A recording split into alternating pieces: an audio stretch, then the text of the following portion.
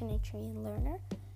Today, for our second episode, we are going to continue with the animals and learn how to say fish and bird. So to say fish, you have to say pow. To spell that, you need to put the Naturian character P with the apostrophe on the right and the Naturian character W. To say bird, you say bech. Now this is a tricky one because it ends with K, which is not a letter in the English alphabet, so it's only in the Naturian alphabet. So maybe you'll have a little bit of practice with it.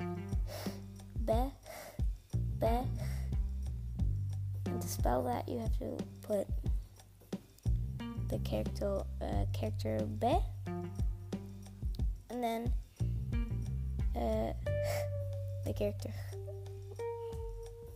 Thank you, and keep tuned for more Naturian lessons.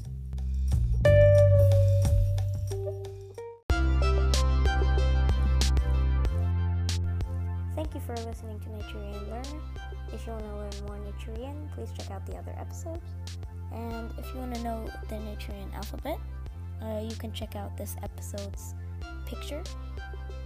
And yeah, thank you.